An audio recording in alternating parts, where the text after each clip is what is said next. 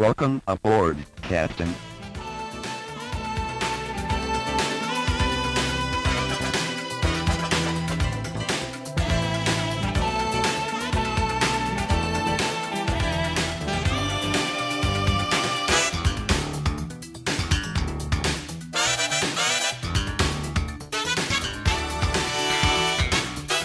Back to Star Trek Minute, the semi-daily podcast where we analyze, discuss, and probe Star Trek IV: The Voyage Home, 1 minute at a time. I'm Chris LaSalle. And I'm David Soker. Hey, Dave. Hello, Chris. Howdy, howdy. Hello. Hey, so we're here talking about minute 84 of The Voyage Home. I was trying to think of something interesting about number 84, but nothing. Minute 84 starts with McCoy asking an old woman what's the matter, and ends a minute later with two doctors, I think, cracking wise in an elevator. Yes. Yeah, I say doctors, but I think they're also referenced as interns, so it's a little unclear exactly what their role is. Now, let's be clear. They may be interns, but they're not Star Trek Minute interns. That's true, yes, they are. Not even close to the high caliber of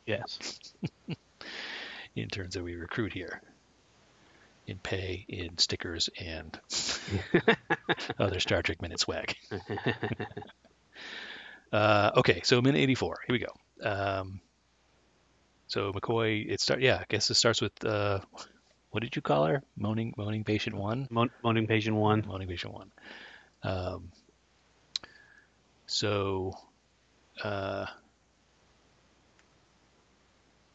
He gives her the pill, right? This is the scene.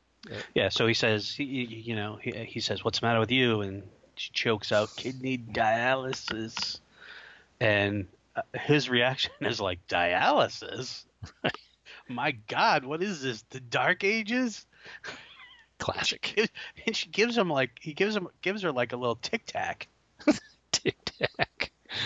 I didn't even see what it was, but yeah. I know, he pulls out like some little plastic thing and just slaps it in her hand, and it's some sort of little pill, but it just made me think of like a little container that has like a Tic Tac in it or something.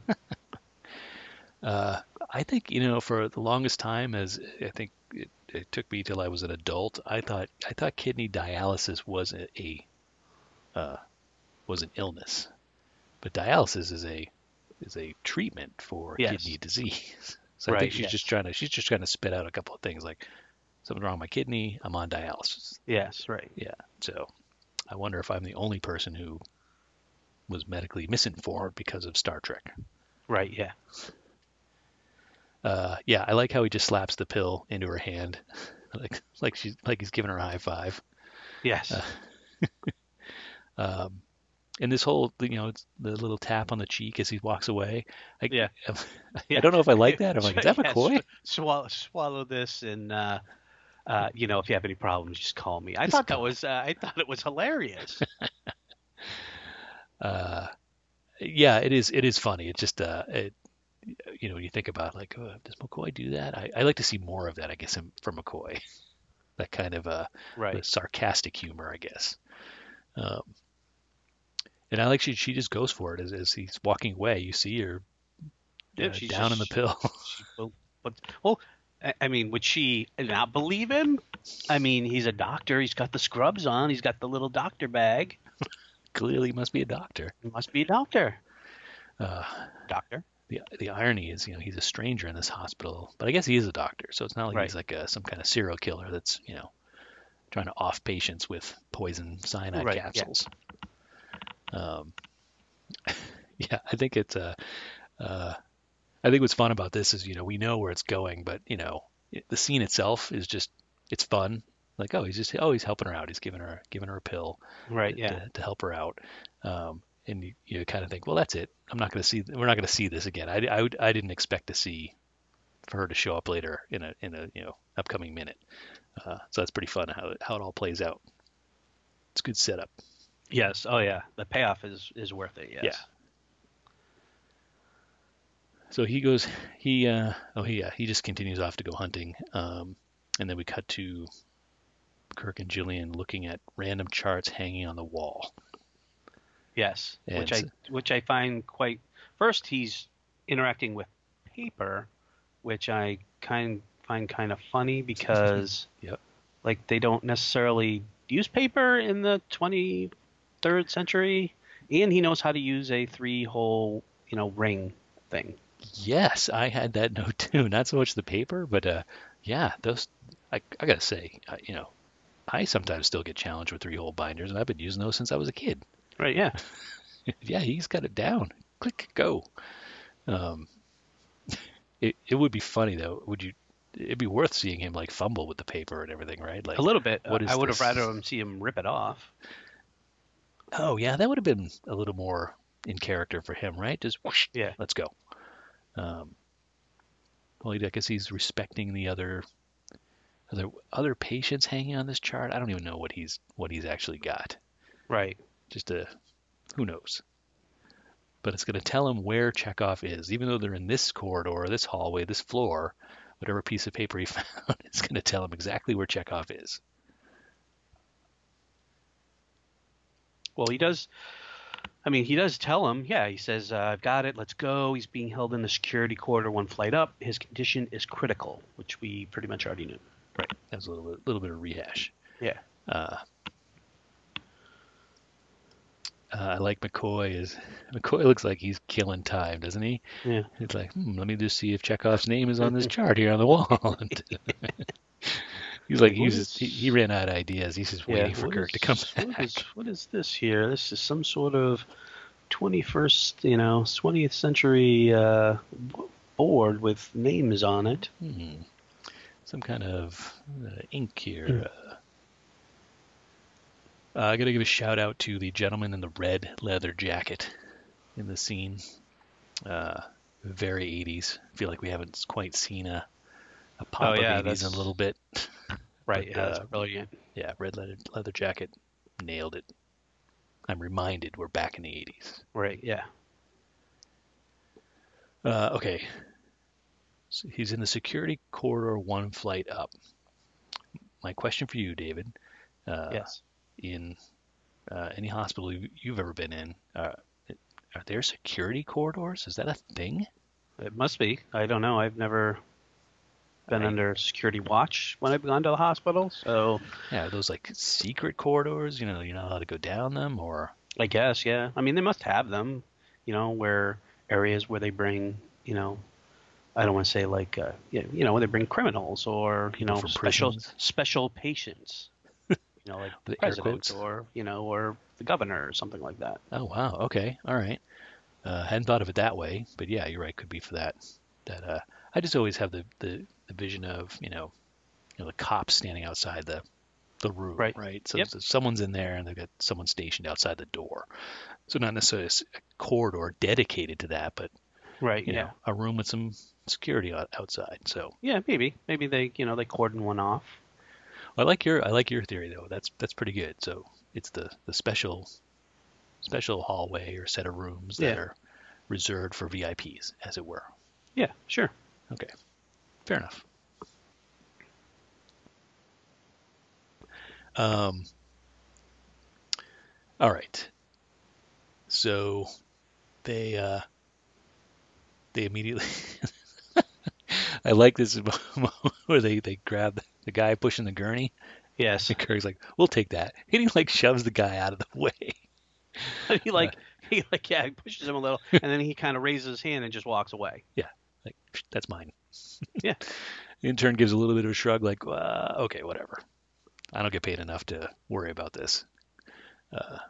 Again, these people are in scrubs. They must be very important surgeons. I'll let them do whatever they want. Yeah. Doctors can just shove people around, apparently.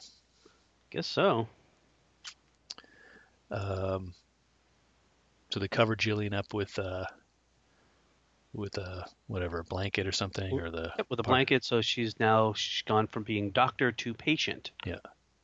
This is the one thing I love in movies. This happens all the time. People are doing the fake out.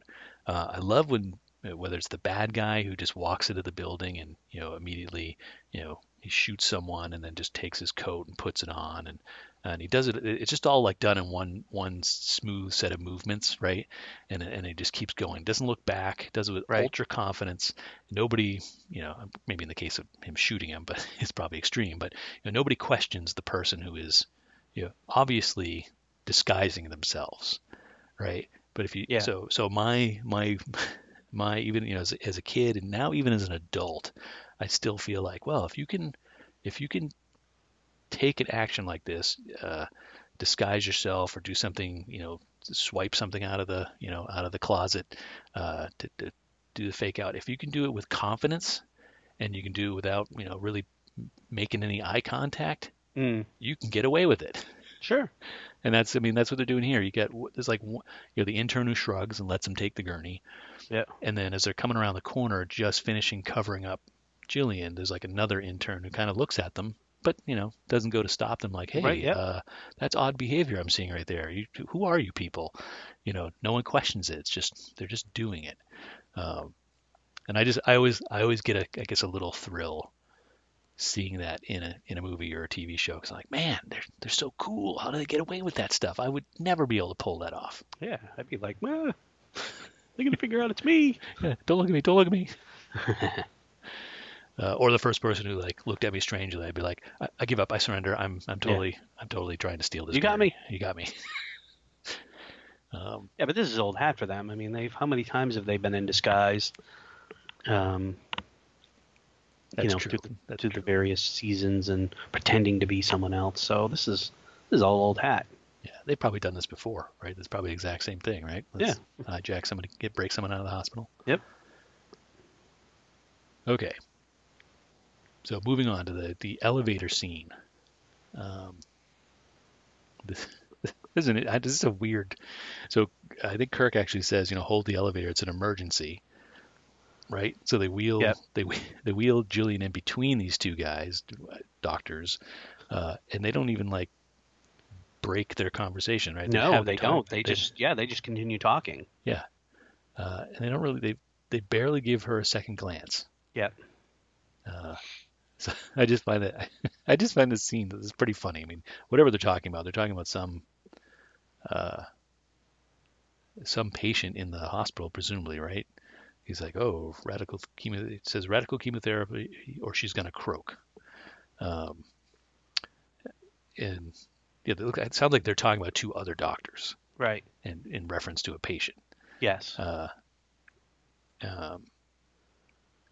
And I have fun watching Kirk and McCoy in this minute because they're eavesdropping, but I don't know if Kirk knows what they're talking about, but he looks a little out of his element in this minute. Hmm. You know what it makes me think of? These two doctors makes me think of is A New Hope, Star Wars, where Obi-Wan is sneaking onto the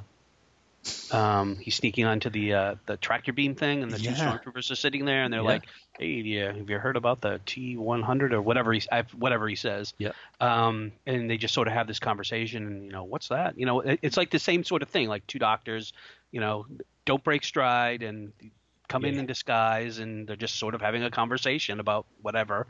And I just think it's a similar type of situation. I like that. Isn't it? I heard it's something to see. Is that what he says?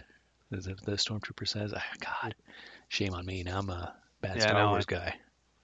Should have all that dialogue memorized. So they're talking about some patient. Weintraub said radical chemotherapy, or she's going to croak just like that. And well, what about Gottlieb? Well, he talked about image therapy, or otherwise he'd cut it out. So obviously they're talking. I'm assuming someone who has cancer. I guess. Yeah, it sounds like it. These two are just like they're laughing about it, right? They're they think it's funny. So I would hope that doctors aren't like that, like talking about people's. I mean, I guess they're making fun of the doctors, not necessarily the patient who has cancer. I mean, I would hope that that's what they're laughing about. Right. So the old Weintraub and Gottlieb? Are those Gottlieb, the two doctors? Yeah. Well, speaking of these two doctors, interns, again, depending on what source you're looking at, the blonde, Gentleman is played by Tom Mustin.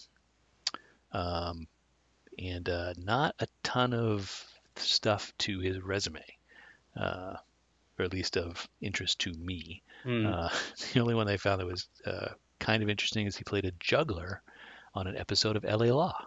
Oh, well. So great. Sure. But yeah, not a ton of stuff. Other than he's also has been, and I believe still is, a news anchor. So that's his current claim to fame. The only thing I could think of when I saw them, and I mentioned to you offline too, was the fact that they remind me of Hall & Oates. Just the blonde hair, tall guy, short guy. I think that's, yeah. He's just missing the mustache. Yeah. Yeah. The other vibe I get from them, tell me if I'm crazy, is bosom buddies. Bosom buddies? Yeah. Maybe. It's just like, I could see them pretending to be doctors, right? Which would be funny, right? They're pretending to be doctors. We get some other people in the elevator pretending to be doctors. It's a whole thing. It could come right out of a sitcom. So Oates, is it Oates, the guy with the mustache? Yeah. Oates is played by Greg Karras. And really not much to his on his resume at all. I think Star Trek 4 is really his biggest claim to fame. So I thought I'd recognize Tom Mustin, the blonde, from something else, but I got nothing. So that's why I'm saying bosom buddies. Anyway. All right then. Sure. And I think that's it, buddy. I got nothing else. I think that's it. Maybe I should have dug in a little bit more to find out more about Doctors Weintraub and Gottlieb. Yeah, I don't. But that's pretty deep references to. Yeah. I don't think they appear anywhere. Although maybe they show up in a later minute. Maybe. Mm-hmm. Anywho, okay. So anything else, good sir? I have nothing. Okay, it's Friday, so it is Patreon day. So yay! So we started a Patreon this season. You've probably heard us mention it before. We're going to keep mentioning it, in hopes that you too will become a sponsor of the show. You can find out more information by going to StarTrekMinute.com and clicking on the Become a Patron link. When you become a patron, we've got a couple different levels you can support the show at, and at those different levels, we've got some fun little swag and gifts and prizes and whatnot that we give back. And one of them is we want to thank all our patrons on our Friday episode. So here we go. So we would like to thank. First up is Andrew. Andrew, thank you. Thank you, sir. Captain America. Hey, Steve Rogers. Our good friend Conrad. Yay. Thanks, Conrad. Giraffe Bear, our fine friends at Giraffe Bear, and their really cool fine wool painting art. Yes. If it sounds odd to you, you should go check it out. Cool stuff. Highly recommend. Yeah. Next one is looks like they've changed their name. Their new name is I Wish IGM Had a Million Seasons Hot Dog. So that's a little. I guess there's gonna be a little cross promotion for our pals at the Indiana Jones Minute, who are. I think they've caved and they're now covering. Kingdom? The last one, yes. Crystal Skull. Yeah. So you must be a patron for both shows. So thank you, sir. Also want to thank Kevin. Hey, Kevin, thanks. Thank you, sir. Con Noonian Shane. Yes. Love that name. Yeah. Quark's Q-tips. I guess that makes us laugh every time. Want to thank Sagacious Crumb. Hey, Sagacious Crumb. And I feel okay. This next one I got to thank is Spooky Halloween Name. And have you? Speaking of, have you followed that? It's the Halloween season right now. Right. Do you change your Twitter handle to have? I don't. David, Stoker. Well, you've got a great one.